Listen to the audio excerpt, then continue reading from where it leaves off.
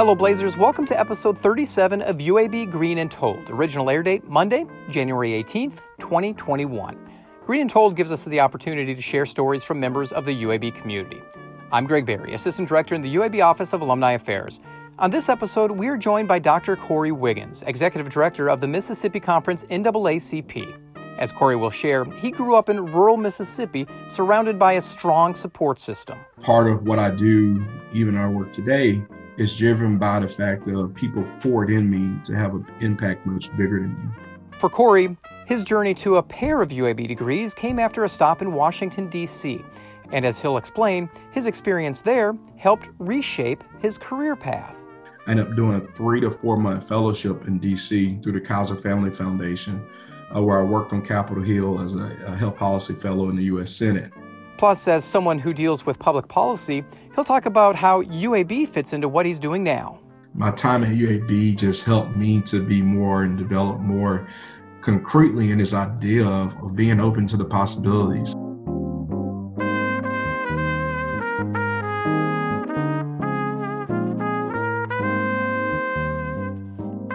Hazelhurst, Mississippi is a small rural community that can be found where the county road opens up about a half hour south of Jackson.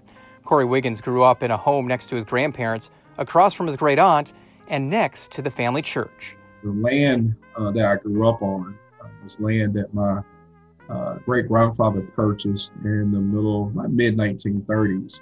And what happened is a group of families who were actually sharecroppers at the time in our community pooled their money and resources and purchased a church in the community first, which is the church I attended growing up. Then after that, they started buying up land. And so my great-grandfather actually purchased the land that landlocked the church. And so I grew up on about 150 acres, exploring the woods, the country. My experiences on a day-to-day basis was really between myself and my 2 younger brothers, my parents, my grandparents, outside of like when I went to school. And, we grew up, outside of the town. So it wasn't like, I had friends who were driving to the country to come visit. So most of my visitation and playing was right there with family. I played with the kids who came to church on Sunday. But other than that, it was just, the Wiggins clan just kind of knocking around Denville Road. As a youngster in Hazelhurst, what opportunities do you have for yourself to go to school, to better yourself and get an education? My experience growing up was, again, I talked about the influence of family. And so one of my aunts, who was my dad's sister, who grew up right up the street from me, taught at a community college, and she taught reading. And I point that out is because as an early age, like I had folks around me who was like pushing me to read, pushing me to explore.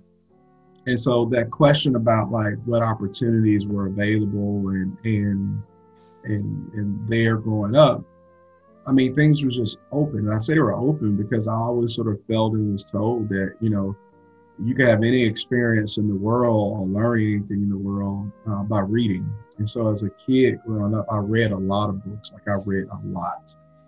The other side though is growing up in a small town like that is I was on the cusp where when I was in school, there were teachers who taught my dad, who taught me. And I had the opportunity to be taught by some of these teachers who really didn't have any boundary on what you could do and who you are. You just put your head down and do what you need to do and it all work out for you. What were some of the biggest struggles that you encountered growing up as a teen in rural Mississippi, going to high school and selecting a college? I'm gonna be honest, like I always share, and I think a lot of this drives me, is that my experience of growing up, my experience of attending high school and college was a good experience, right? I can't point to one thing and say I struggled with this or struggled with that. Because of that reason, I often sort of tell myself, right, because I had such a blessed life and had family and folks who loved on me, that part of what I do, even our work today, is driven by the fact of people poured in me to have an impact much bigger than me. You know, I can remember for me, probably about ninth grade, my dad giving me a book of colleges. And this book was basically all the historically black colleges and universities across the country, and said, hey, you know, take a look at this and figure out where you want to go to school at. And so I ended up deciding to go to Alcorn State University, HBCU in Southwest Mississippi. It was a land-grant institution. My dad attended there. Both of my aunts attended there. I had a great uncle that attended there, great grandfather. So it was like a legacy school. The other thing that was interesting, I sort of experienced the best of both worlds. I was a nerd, I was a geek, but I was an athlete too. So coming out of high school, I was recruited. Most of the schools that I had, you know, football scholarships or offers from, I had academic scholarships and offers from as well too. What was it like continuing the legacy of the family going to Alcorn State? It was fun. And I say that because, you know, as a kid growing up, I went out there for football games. I went out there and hung out, you know, go to games, all those kinds of things. One of the things that I experienced that let me know I made the right choice. So I went to Alcorn on a football scholarship. My first year, it was dealing with some injuries, and then I was also taking AP courses at Alcorn, honors courses my freshman year, in balance and trying to play football. And I ended up getting a C in an honors English course. And I remember like feeling distraught because that's not something I made. I didn't make C's. I never made a C in high school. That was my first time kind of experiencing that. And after much like consultation with my parents and talking with them, I decided to stop playing football and focus on academics. And I remember going to the football coach and telling him my decision, and he was supportive of that. Because he was about like, look, like there's things you want to do in your life. I get that. And so I go and talk to the dean of students at the time and just said, look, Dean, I wanted to see with the school honor my academic scholarship and if I can switch from an athletic. And if not, you know, I was going to transfer to another school because other schools was going to honor my academic scholarships. And the dean told me, say, no, we don't want to lose you as a student. But that was what sort of cemented me to let me know I made the right choice. What was the end goal from Alcorn State? What did you want to do? What was the career aspirations at the time? I really only wanted to be, I guess, three different things. I can remember early at one point, for some reason, I was interested in art and like wanted to be a cartoonist in junior high. And then I remember I saying like, well, I don't know if this cartoonist thing gonna work out and you can make money doing this too, which I guess you can, but from a rural area and community, folks also want you to think about it in a practical sense. So they were like, okay, figure out something else. And I started looking at architect and engineering, like civic engineering. I was like, okay, that could be something. I could, do some things and pull it that way. And then I remember probably about 9th or 10th grade, I was like, I wanted to be a physician. And so all through from that point on until after undergrad, everything I did was based on that. So even when I was at Alcorn during my summers, I would do like these summer programs. So I spent the summer at this program between Meharry and Vanderbilt. 2 different summers I went to the University of Rochester. Because I started to think more about like I wanted to be an MD, but I wanted to be an MD and do something else too. So I was thinking about MD, PhD. I think after I finished Alcorn, I was a biology pre-med major. I ended up working at the medical school here in Mississippi, UMMC, doing research in physiology, biophysics. And the plan was to do research there for a year.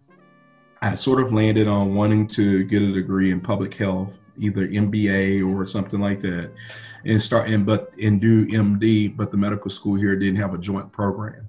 Okay. And so it was one of those things where you can go get your your MPH and then come back to medical school, or you could go. So I just decided, I would apply for grad school, applied for a number of schools. My top choice actually was UAB's School of Public Health. I got into school there, but before I went to grad school, I ended up doing a 3 to 4 month fellowship in DC through the Kaiser Family Foundation, where I worked on Capitol Hill as a health policy fellow in the U.S. Senate. And during that time, I made the decision that I didn't want to be a physician. As a physician, I could impact and see one patient at a time, but through policy, I could impact thousands or millions of folks at one time. And so that really sort of started to shift and change my trajectory in terms of my career. And that's when I came to UAB to do an MSPH in health policy. What attracted you to the University of Alabama at Birmingham at the time? At the time, we didn't have a accredited school of public health in Mississippi. I could attend UAB as an in-state student because of academic common market. I wanted to go to school in the South. I will say, I know a lot of different folks got thoughts and opinions, but I've never been one who wanted to run away from the South. I wanted to be here. I wanted to raise my family here. I wanted to have what I do in life have an impact here in the South. But even when I began to look at the programs, when I started reading more about the at the time it was MSPH in health policy, it really spoke to like the structural change type things that I was looking at and thinking about, like how do you make healthcare more accessible? I saw gaps in what it looked like to live in a rural community. I was fortunate growing up. My dad had a great job that allowed us to have great health insurance.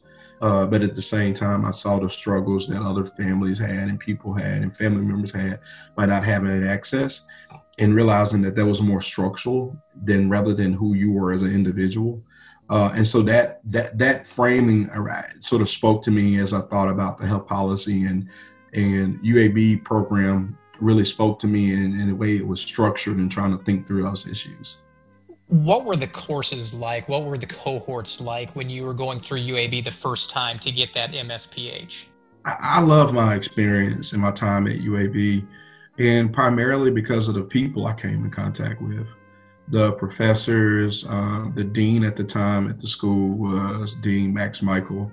While I was there, had a lot of interesting conversations with him. Growing up in the way I did, in the family I grew up in, going to school at a HBCU, I had a lifetime until I was 23, 24, 25 23 of people like completely loving on me for the individual and the person that I was, who were pouring into me and telling me that you could do this, you could be best. It wasn't anything limiting factors of who I could be and what I could do and what I wanted to do in life. And the biggest difference is between my space, between having that life and my experience at Alcorn and my experiences at UAB. And I shared this with Dean Max Michael. At Alcorn, I was a student, right? What I said, what I did was an individual representation of who I was. At UAB, I was a Black student. And so what I did, what I said, was taken as a representation of the Black community. But the thing I'll say that to say, not as a knock on UAB, but it actually created a lot of opportunity and room for discussions in classrooms.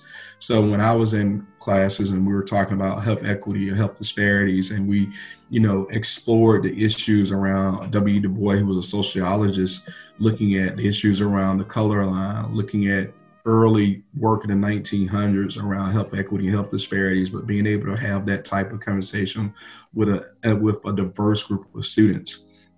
I mean, that was just, it created a lot of fruitful conversation and dialogue. From Hazelhurst, Elkhorn State, Capitol Hill, UAB, you graduate in 2005.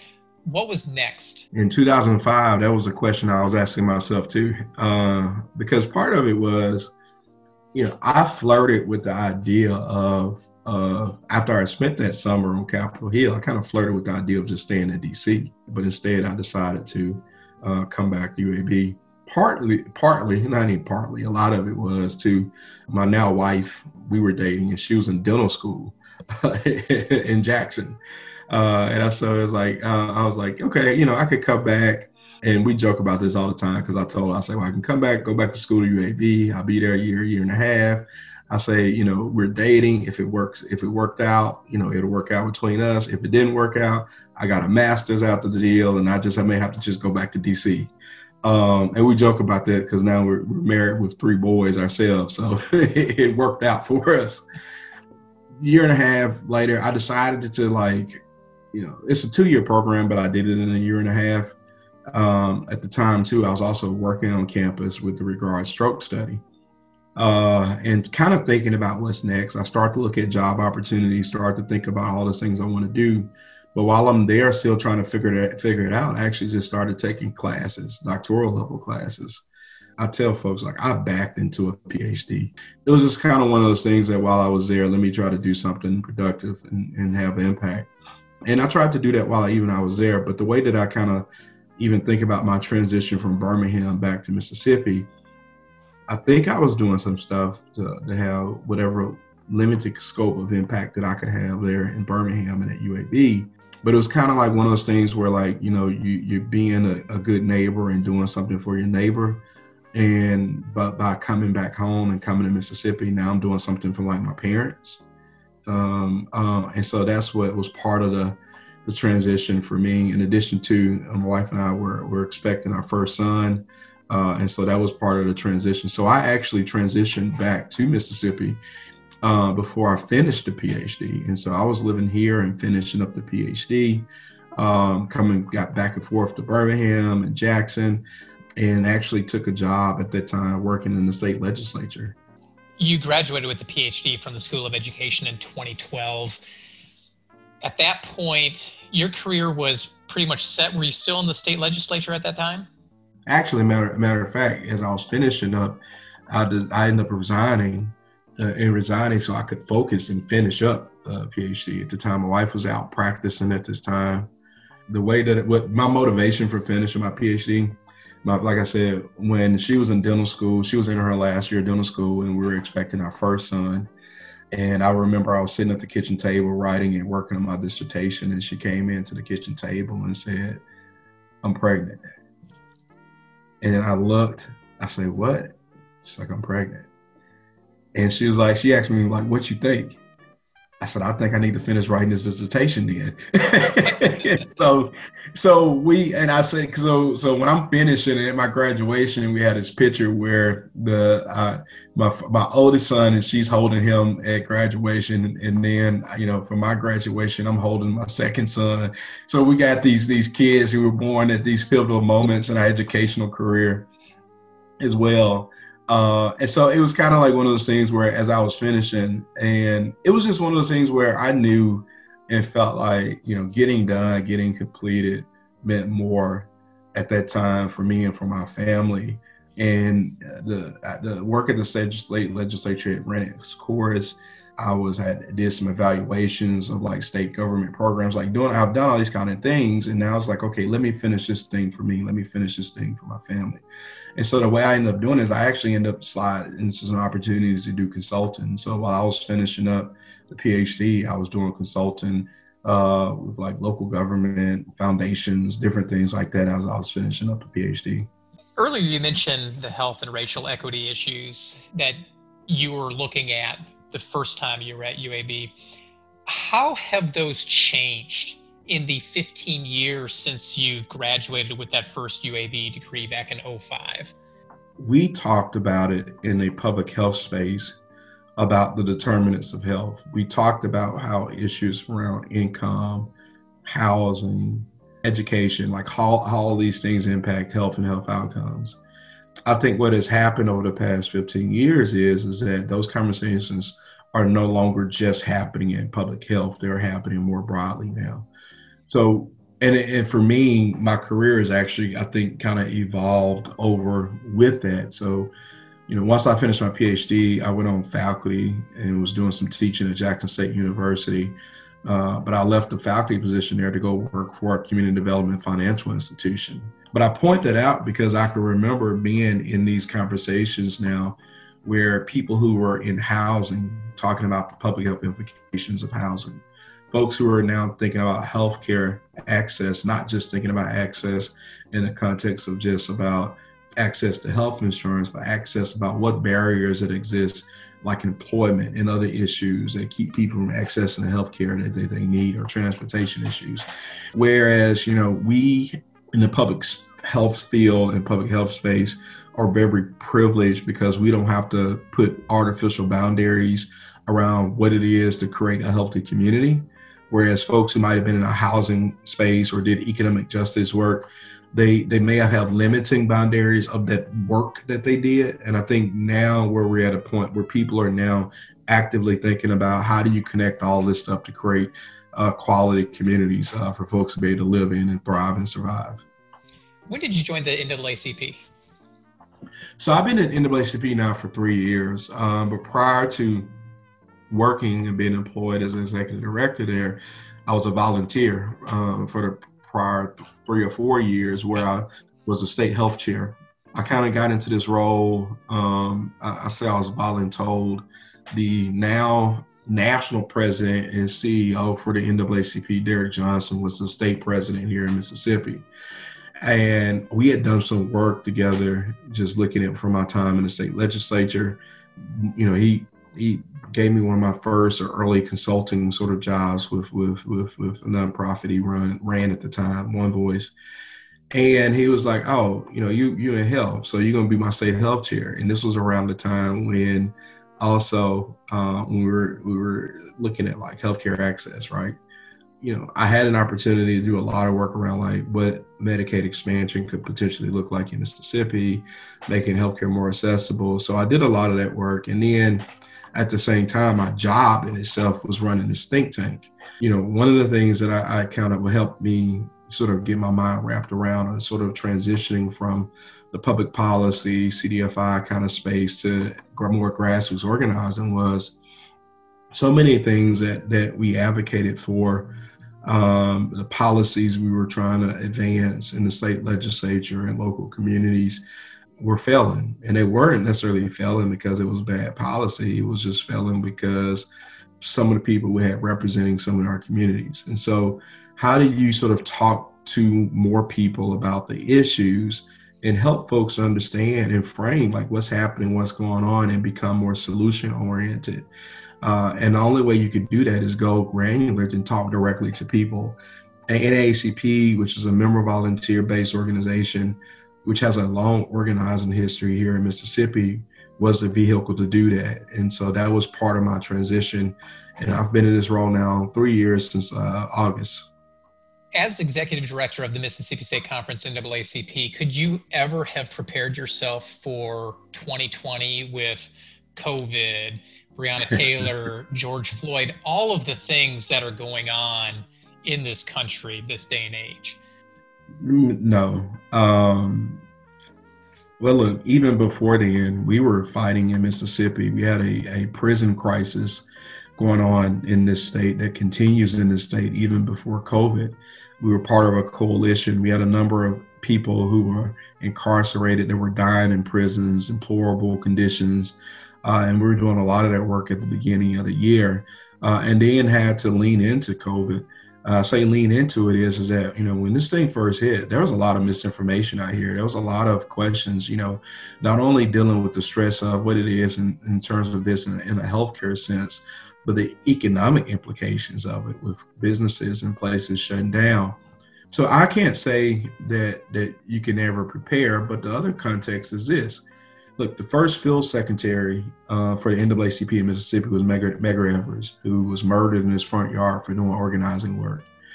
And when I think about Medgar Evers, folks like Fannie Lou Hamer in Mississippi, Reverend George Lee, who was actually assassinated in his car from a shotgun blast from trying to register people to vote in Humphreys County, Mississippi.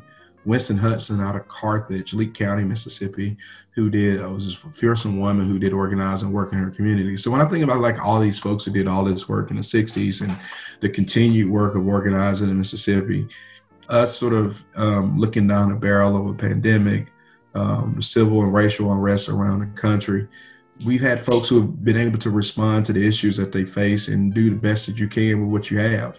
And as long as you're keeping community centered in front, talking to the community about these issues, and that's what matters. You brought up the 60s. How do you feel the nation has come in those 60 years? Well, I think what we look at is that there's still a lot of work that has to be done. We just wrapped up for us in the NAACP our 75th annual State Convention and Policy Institute that we did virtually. And one of our speakers at our event had this message or this conversation about the difference between defeat and being defeated. I think over the course of time since the 60s, there have been some wins and there have been some losses, but people have not settled in of being defeated because the work has continued. So often people talk about, systems thinking and systems work. And I think you can think about that in the context of this struggle for civil rights, the struggle for racial equity, because it is a struggle. Because if you think about it being systems and institutions, that you're pushing against and fighting against, like these systems and institutions, and some people currently benefit from the way things are structured. And so any change, any advancement is that you're going to always have opposing forces pushing and fighting against them. So it is a constant struggle back and forth for the advancement. And ultimately, I think we got this guide star around liberty and justice. And what you're trying to do is get us sort of, King talked about the moral arc, right? And so we're trying to sort of bend back towards justice, bending toward liberty, where it's available to all Americans, all Mississippians, all Alabamians, and not just for some. So I think that's where we are. I think the work continues. And that's part of, I think, what kind of motivates me and drives me. What can make this nation come together in your mind as a Black man, as a policymaker? I think that's a couple things. But one thing I think that's sort of been on my mind a little bit more than others is to take time and have a real conversation. And the reason I say that is that, if you think about academic and collegial environments, the ability to sit back and discuss and debate and talk and do all these other things, even with colleagues that you may disagree with, but you actually are creating the space and opportunity for dialogue. I think we've gotten so far away from that. And I think when we do decide to have conversations, we talk at each other, not with each other. And then we sprinkle in, a lot of cases, misinformation about what it is that we're talking about. And so I think being able to take, sort of credible, reliable sort of data, research, information, to have conversations about the issues, that's what matters most. I mean, at the end of the day, I think whether you Black, white, or brown, you want to be able to provide and support your family. You want to be able to know that when you go to work and put in a day's work, you get a fair day's pay. You want to be able to enjoy all of the country's liberties and ensure that even when you have experiences in this country, that you'll be treated fairly and with dignity. And we know just as a country, we're not doing that. And so until we can be honest about, like, there are some things that we really have to do, that we have to shift and change around this country to make opportunity more available to everybody, we'll continue to struggle. But I think one way of overcoming it is creating spaces and opportunities for conversation. Would you be in the position you are today without your experience at UAB? I don't think I would. And the reason is because UAB helped me be open to possibilities. I never felt constrained in a classroom saying that I have to learn this, like I have to be an expert in diabetes or expert in obesity. It was okay that I wanted to look at issues around violence and youth violence. It was okay that I wanted to look at issues around incarceration and disparities in incarceration. My time at UAB just helped me to be more and develop more concretely in this idea of being open to the possibilities. And who knows what that may be. But I think if we limit ourselves, we limit the opportunity that we have to have impact. And don't put ourselves in a box. Don't put us in a barrier and say, hey, I got to do this. I want to do this. I'm on public health and I have to be in this public health position. No, public health is everywhere. It is anything and everything you want it to be. The same way I tell folks that people who are interested in doing work around racial equity, it can be anything and everything you want to be. You don't have to work at the NAACP to do work around racial equity. You don't have to work at the Urban League. Like, you could work at a UAB. You could work at you could be anywhere. And this work around, the social justice work, I always tell folks, is like a buffet. You take as much as you want, as little as you want. It's enough for everybody. It's not a competition. Get your piece of it and go to work with it. So this is kind of how I think about it. UAB really sort of kind of helped me be open to the possibilities. And then, look, the people I met there, the students that colleagues and friends I still keep in touch with today in my time there. And so it just really created an atmosphere for excellence, I think, during my time there.